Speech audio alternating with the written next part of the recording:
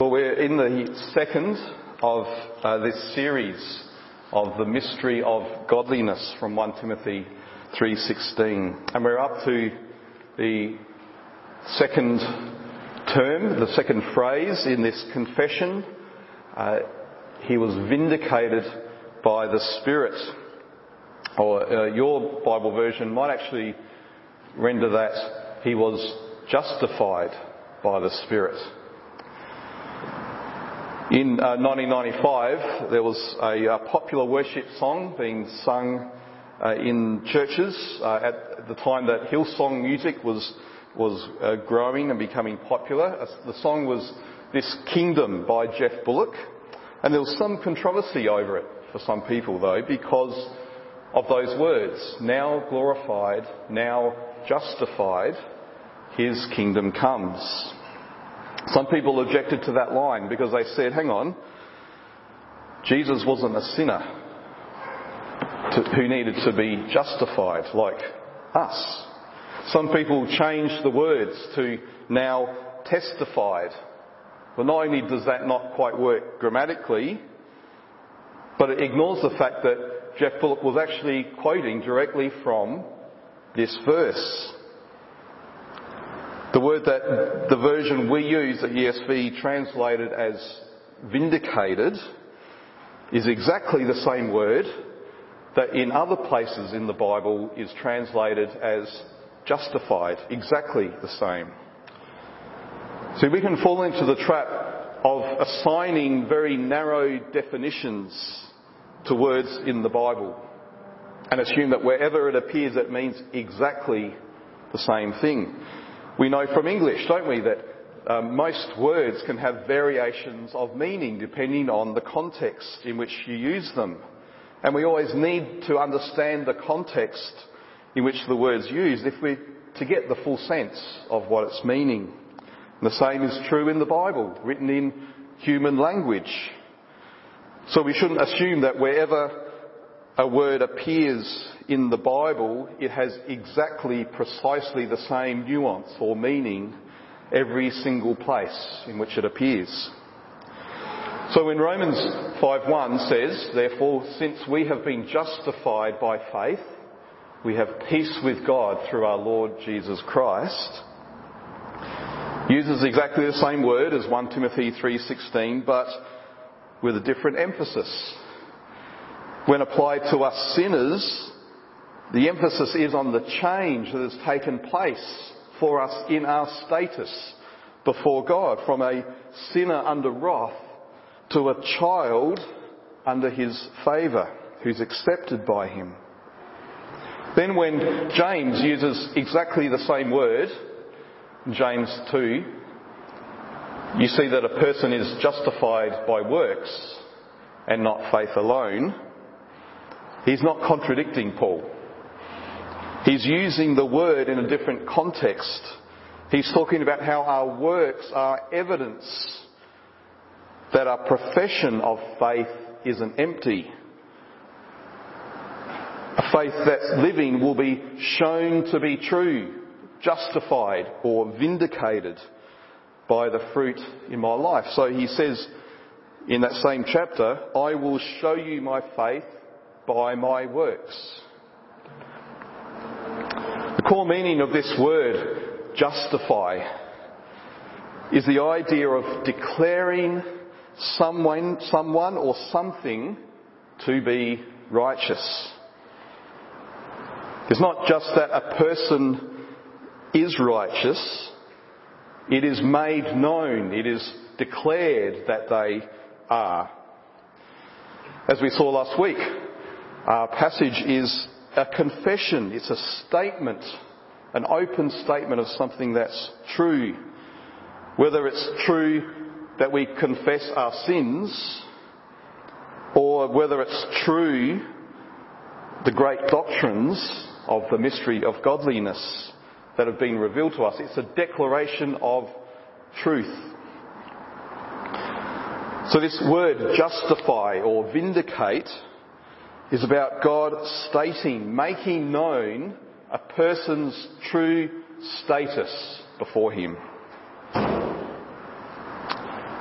But before we look at how this word is used in this passage, it's important for us to make sure we understand what's meant when that word is used of us. Because I think there are a couple of wrong ways we might think about justification, our justification. One is that we kind of think maybe that God's telling a white lie about us. We're really sinners, but God pretends we're not. I once saw this portrayed in a cartoon. I've been scouring the internet to find it, but it's not there. It was a picture of a man doing sinful things, which in this context was smoking and drinking, but he was hiding behind a cardboard cutout of Jesus, holding it up between him and God. So we might say something like, when God looks at me, he doesn't see me anymore. He sees Jesus. I'm hiding behind Jesus. Another wrong way of thinking about justification is that God has changed his view of sin. That he's not taking it as seriously as he did in the past. In the Old Testament, we might think God seems very harsh. He punishes people with plagues and earthquakes and famines. But now in the New Testament, nice Jesus has calmed him down and has talked him into being a bit more gracious about sin. Well, both of these caricatures are wrong, because neither of them are about God speaking the truth. Justification, as we see in the word itself, flows from God's justice. So he doesn't turn off his justice, his righteous anger at sin and evil in order to do the work of justification. He hasn't downgraded his view of sin. He's not less angry at sin now than he was when the flood was sent to wipe out all of humanity. And he's not pretending, he's not telling white lies when he declares us to be justified, righteous. He's speaking the truth. He's declaring things as they actually are. See, he declares you to be righteous because in Christ he has made you righteous. He has taken you from where you were under his wrath. He has removed the guilt and the shame of your sin, and he's put you in a place now where you are under his favour, under his grace. You're not a secret sinner hiding behind a cardboard cutout of Jesus. When he looks at you, he sees you as you truly are, as a recipient of the perfect righteousness of Christ. So your righteousness in Christ is yours.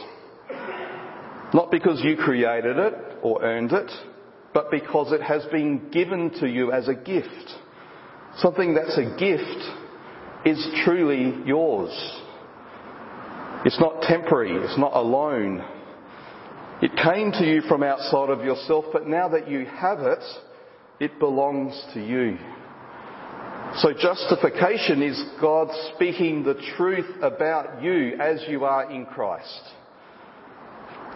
And here in 1 Timothy, the word means that God is speaking the truth about Christ as he is in himself. He is declared to be the righteous one, in capital letters. It's not that he's become righteous, as is the case with us, but he has always been righteous. He has always been the beloved Son in whom the Father takes great delight. Now the point of this term then, vindicated by the Spirit, in the context of this confession, is that Jesus has been made known to us as the righteous one. The Spirit, the Holy Spirit, has opened our eyes to see him for who he truly is. So we're going to take a whirlwind journey through Jesus' life and ministry to see how it critical points, the Holy Spirit is at work making the identity of Jesus clear. Our first reading this morning from Matthew chapter 1 showed the Spirit at work in the conception of Jesus. Twice the Holy Spirit's mentioned. She was found to be with child from the Holy Spirit, and Joseph was told that which is conceived in her is from the Holy Spirit. Now, Joseph initially thought Mary had become pregnant to another man, and so that's why he resolved to divorce her quietly, so that, as the law required, she could then go and marry this other man without scandal. But then he's told that he should take Mary as his wife because the pregnancy is not the result of adultery, but the work of the Spirit. You see that the point here isn't just that the conception of Jesus is miraculous, that it shows him to be both human and divine, manifested in the flesh, but it's also about his identity as the Saviour.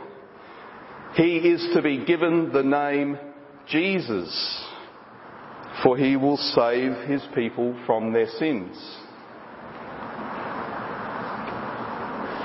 His miraculous conception and birth by the Holy Spirit points to his identity as the Saviour. Now, not long after this, Mary visited Elizabeth, who was also pregnant in a miraculous way. She was elderly and had been unable to have children, so she's a bit like a New Testament Sarah in that sense. As soon as Elizabeth heard Mary's greeting, the child, John the Baptist, leapt in her womb, and she exclaimed with a loud cry, "Blessed are you among women, and blessed is the fruit of your womb. And why is this granted to me that the mother of my Lord should come to me?" She knew through the power of the Holy Spirit not only that Mary was pregnant, but with whom she was pregnant. My Lord. The Holy Spirit had declared the baby's identity. After Jesus was born, Mary and Joseph brought him to the temple to be dedicated, and there they encountered the prophet Simeon. Now, there was a man in Jerusalem whose name was Simeon, and this man was righteous and devout, waiting for the consolation of Israel, and the Holy Spirit was upon him. That says he was a prophet. And it had been revealed to him by the Holy Spirit that he would not see death before he had seen the Lord's Christ. And he came in the Spirit into the temple, and when the parents brought the child Jesus to do for him according to the custom of the law, he took him up in his arms and blessed God and said, "Lord, now you are letting your servant depart in peace according to your word. For my eyes have seen your salvation, that you have prepared in the presence of all peoples, a light for revelation to the Gentiles and for glory to your people Israel." Simeon would have seen hundreds, if not thousands, of children being brought to the temple for dedication. And Jesus would have looked no different to any of those children. There wasn't a special glow about him. It was the Holy Spirit who showed him that this child is the Lord's Christ. He was told he wouldn't see death before he had seen the Lord's Christ, and he saw him. We next see the Spirit mentioned at Jesus' baptism 30 years later. So apart from the birth narratives and then one incident when Jesus was 12 and he was in the temple talking with the teachers, we know nothing about his childhood and nothing about his young adulthood until at around age 30 his identity would be revealed, not anymore just to a few people in secret, but in a public way to everyone. So John 1:29 says, "The next day he, John the Baptist, This is the second time he's seen Jesus. He met him when they were babies in the womb. Now he sees him as an adult. He saw Jesus coming towards him and said, "Behold, the Lamb of God, who takes away the sin of the world. This is he of whom I said, after me comes a man who ranks before me because he was before me. I myself did not know him, but for this purpose I came baptizing with water that he might be revealed to Israel." And John bore witness, "I saw the Spirit descending from heaven like a dove, and it remained on him. I myself did not know him, but he who sent me to baptize with water said to me, 'He on whom you see the Spirit descend and remain, this is he who baptizes with the Holy Spirit. And I have seen and I have borne witness that this is the Son of God.'" John the Baptist's job was to prepare the way for Jesus by bearing witness to his identity as the Lamb of God and as the Son of God. But he's not bearing witness out of himself.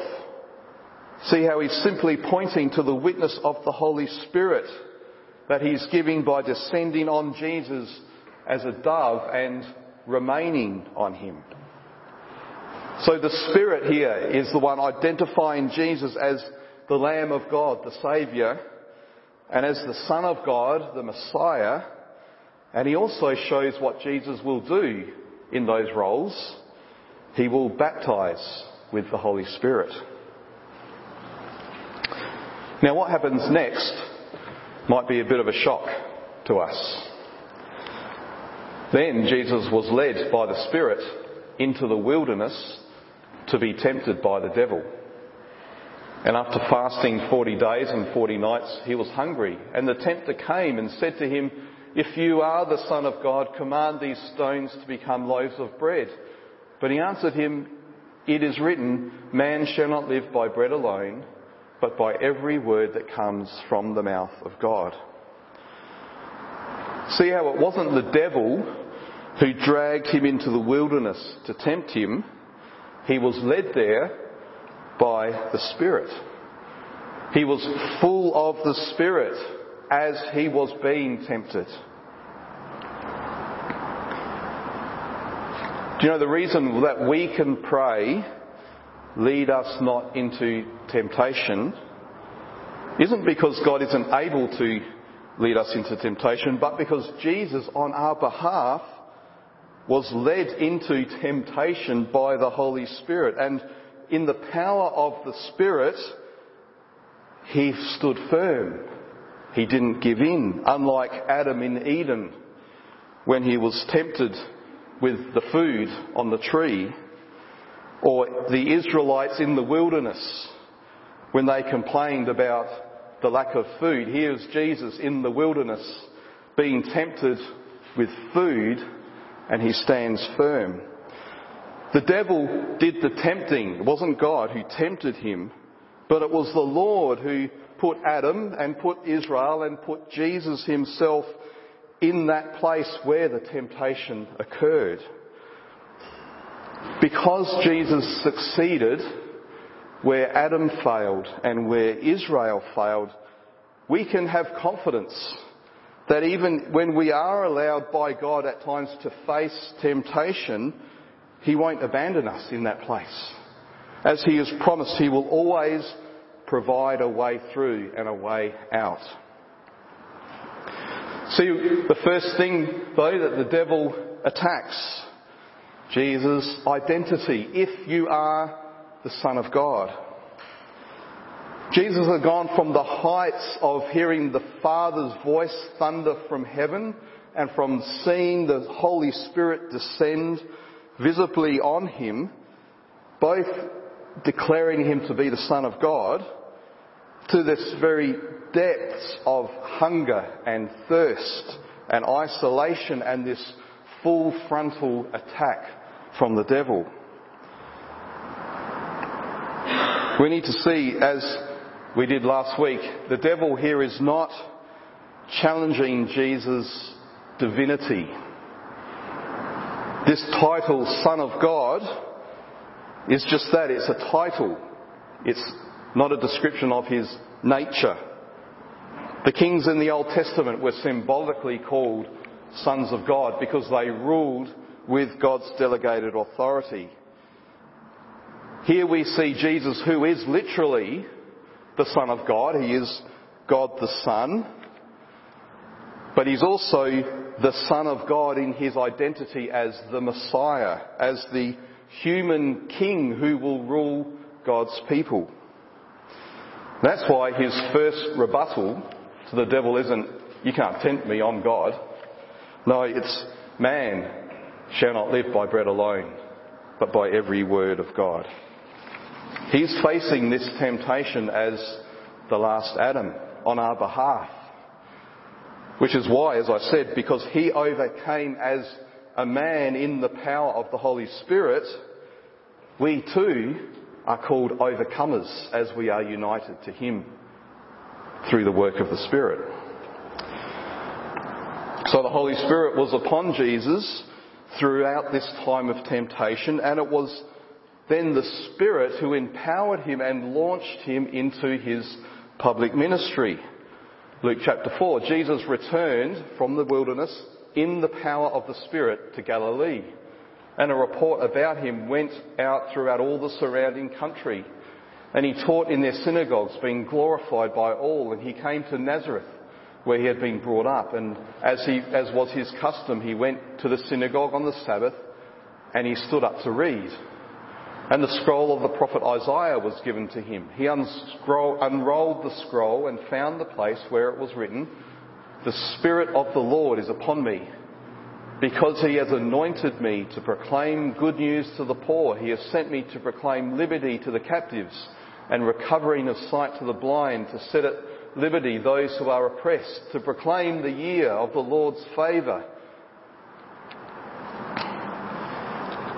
And then we're told that he sat down and said, "This scripture has been fulfilled today in your presence."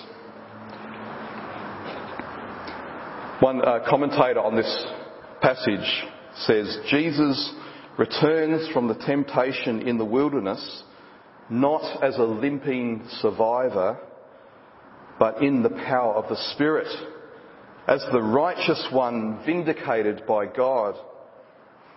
Fidelity to the divine will does not leave one depleted and exhausted, but spiritually empowered. That's Jesus' experience on our behalf.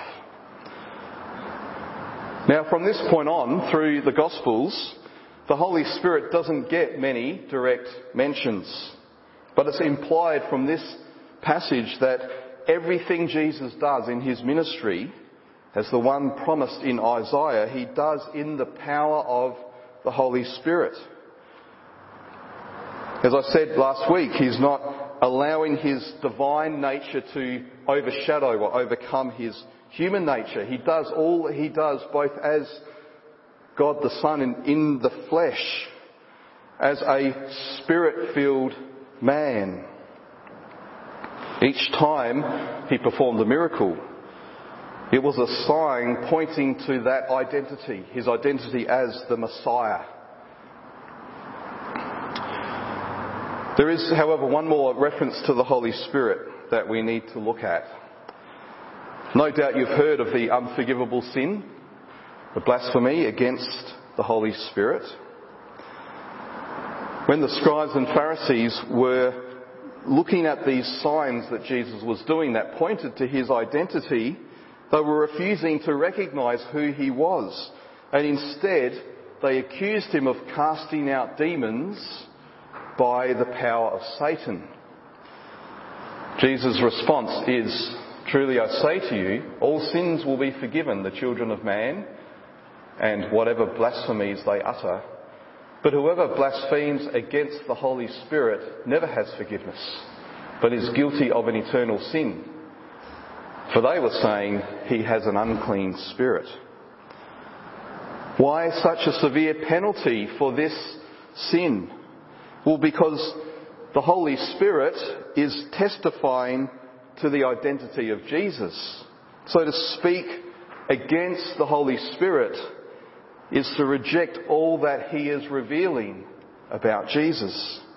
Is to reject ultimately what Jesus came to bring, the baptism of the Holy Spirit.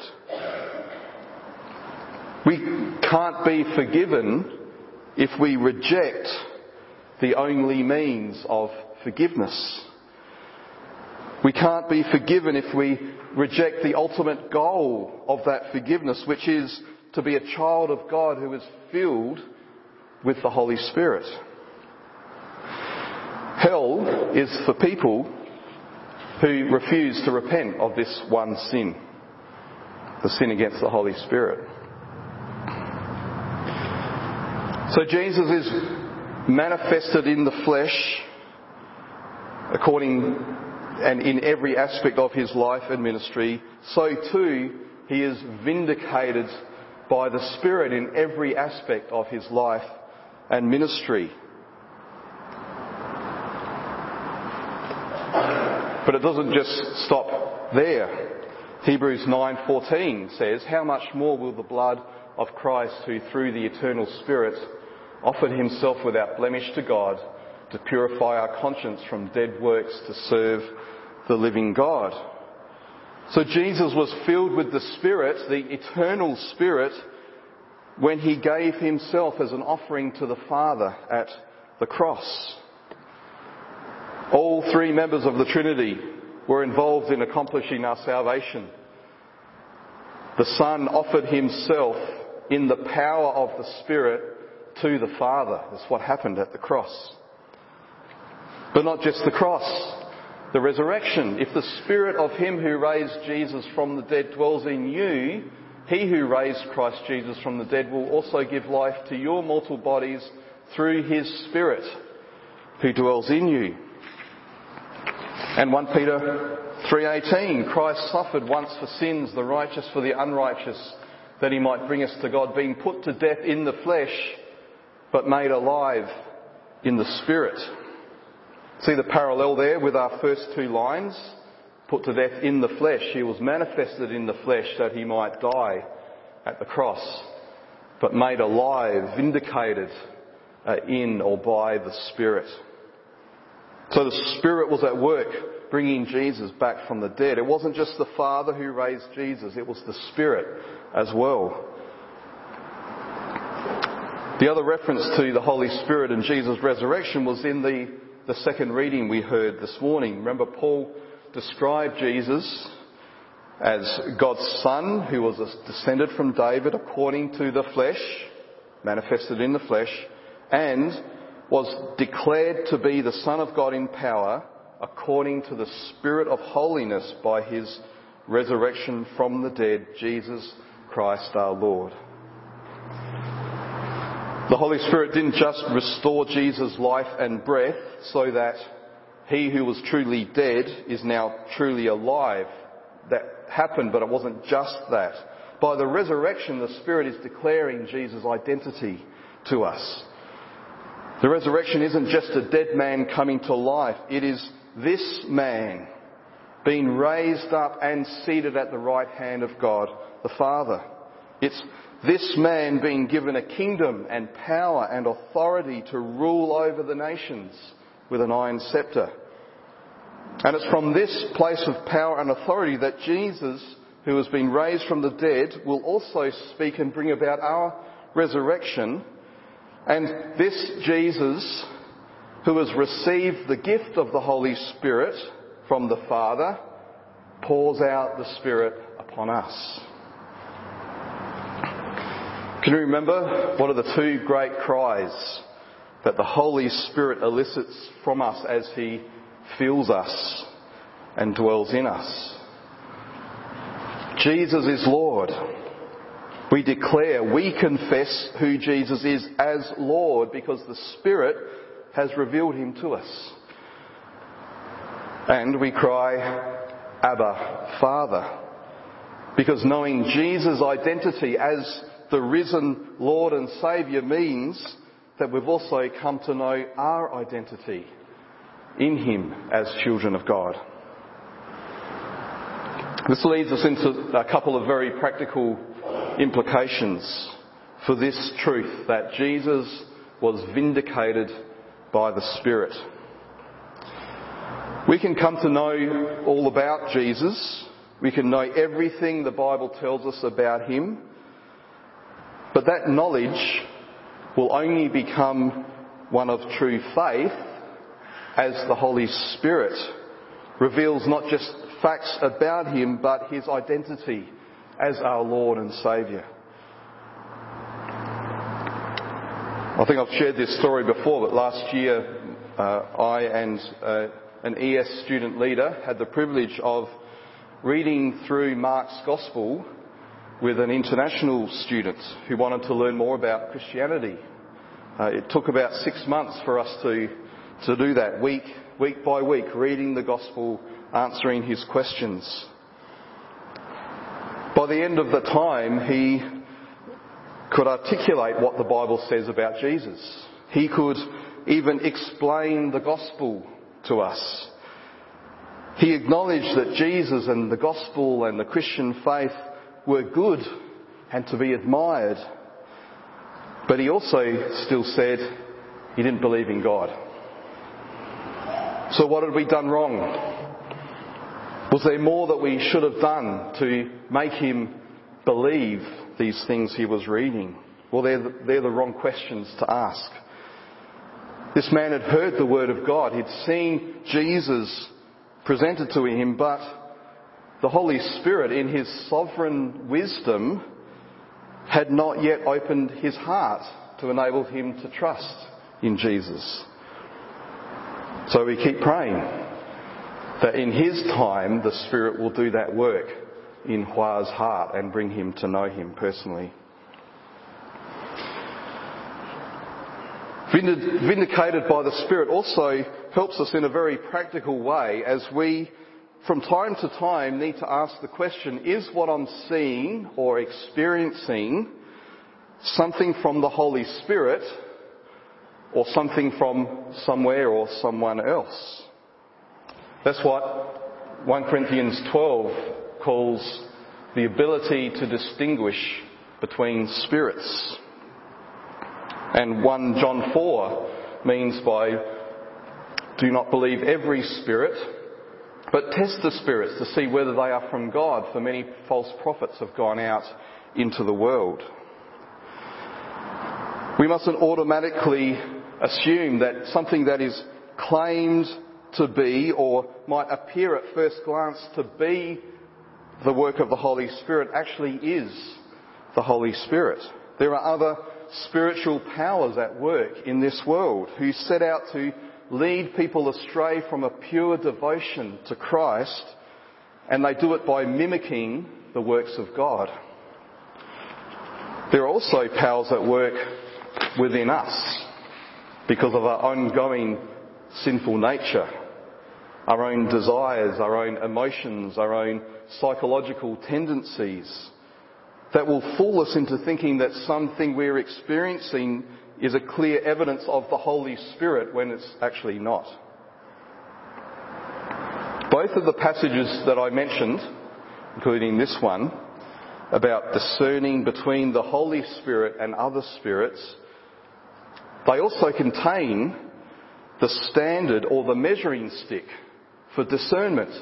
How do we judge whether this thing, this experience, this person, this phenomenon is the work of the Holy Spirit?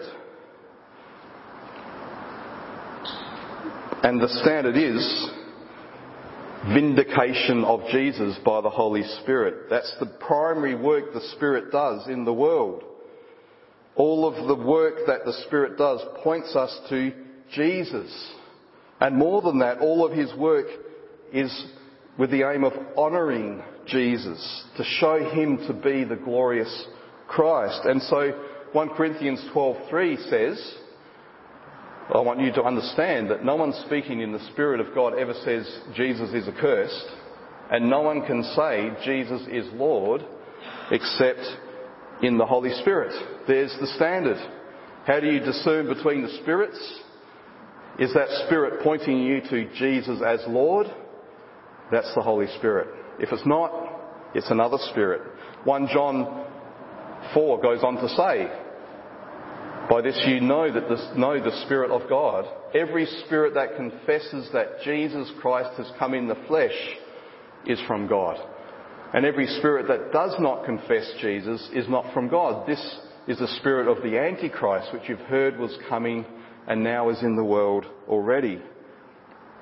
We see here the battle I mentioned last week that the early Christians were facing, not so much opposition to Jesus' divinity, but to his humanity. The Holy Spirit vindicates Jesus by affirming that he is God manifested in the flesh. And the Spirit doesn't just mention Jesus. He reveals him in his fullness. And he leads us into humble, repentant and joyful worship of Jesus. One of the biggest churches in America has a weekly attendance of 45,000 people. Their pastor's sermons are in the top 5 of the most listened to religious podcasts. Not just Christian podcasts, religious podcasts. Now many, although not all, of his sermons mention Jesus. And he always leads his listeners at the end of his sermon in a prayer to make Jesus Lord of your life. Are those things enough to say that the Holy Spirit is at work? A big church, 45,000 people, worldwide popularity, lots of people listen, and a message about Jesus? Well, none of those things in and of themselves are evidence either for or against the working of the Holy Spirit. Not even the fact that a message mentions Jesus. The question is, how is Jesus portrayed? Is he spoken of as a crucified and risen Son of God, who reigns over sin and death and the devil, who's coming again as the judge of the whole earth, who calls us to repent and believe and to forsake everything in this world and take up our cross and follow him? A sermon that speaks of Jesus as one among many Bible heroes, or as a model for how to be blessed, and then ends just with a little 4-line prayer to invite him into your life, that presents a vision of Jesus who just exists as a means to me getting what I want, to be blessed by God. So while this big church in America has a very basic but nonetheless orthodox statement of faith, we could say technically they believe the right things about Jesus, they actually present a different version of Jesus than what the Holy Spirit presents. Now, does that mean that no one who goes to that church is a Christian? Or that the Holy Spirit isn't at work in some way in their lives? We can't say that. We're not God. We don't know people's hearts. But I would say that the work of the Spirit isn't through this church. It's sometimes despite it. And maybe as people themselves read their Bibles and receive Christ-centred preaching and teaching from other places. He's even able to use that which is faulty and insufficient and inadequate in methodology and motive. But we should never expect him to use insufficient or faulty preaching about Jesus to produce true Holy Spirit-inspired faith. Because knowing, well, there's a picture of the church. It's in the wrong place in the service order. Knowing the Holy Spirit's work in our lives doesn't come from focusing on the Holy Spirit. It comes from focusing on the one whom the Spirit himself focuses on, the Lord Jesus. So look to him alone. Look to Jesus alone. If you've never trusted in Jesus before, you don't need to recite a 4-line prayer. Just look to Jesus and the Holy Spirit will enable you to see His beauty and His glory and to come to Him and to worship